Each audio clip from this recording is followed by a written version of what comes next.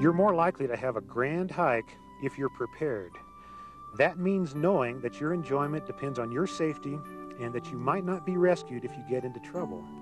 It also means you've carefully planned, accounting for the time and energy it takes to climb out of the canyon. Be ready for the rigors of steep terrain, heat and cold, by being in good condition with enough water and food as well as the right gear.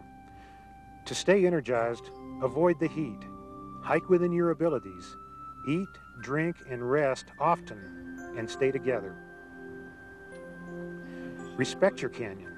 Stay on the trail, leave it just as you found it, carry out what you've brought in, and properly dispose of what you leave. The beauty and power of Grand Canyon touches the heart and soul of almost everyone that finds their way to the rim.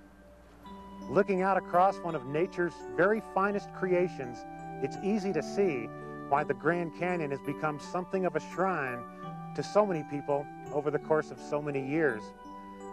Deep-seated feelings of reverence inevitably foster feelings of stewardship, and most people who come to the park want to become part of our ongoing efforts at preservation. Caring for the canyon, as well as caring for yourself while out in the canyon, requires a thoughtful, humble approach, but these are feelings the Grand Canyon inspires quite naturally.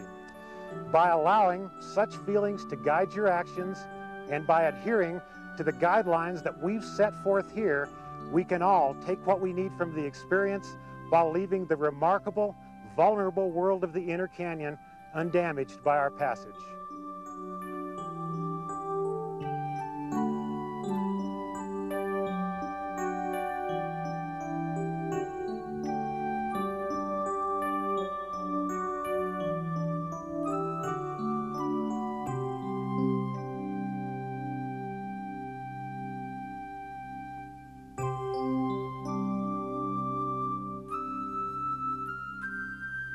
Thank you.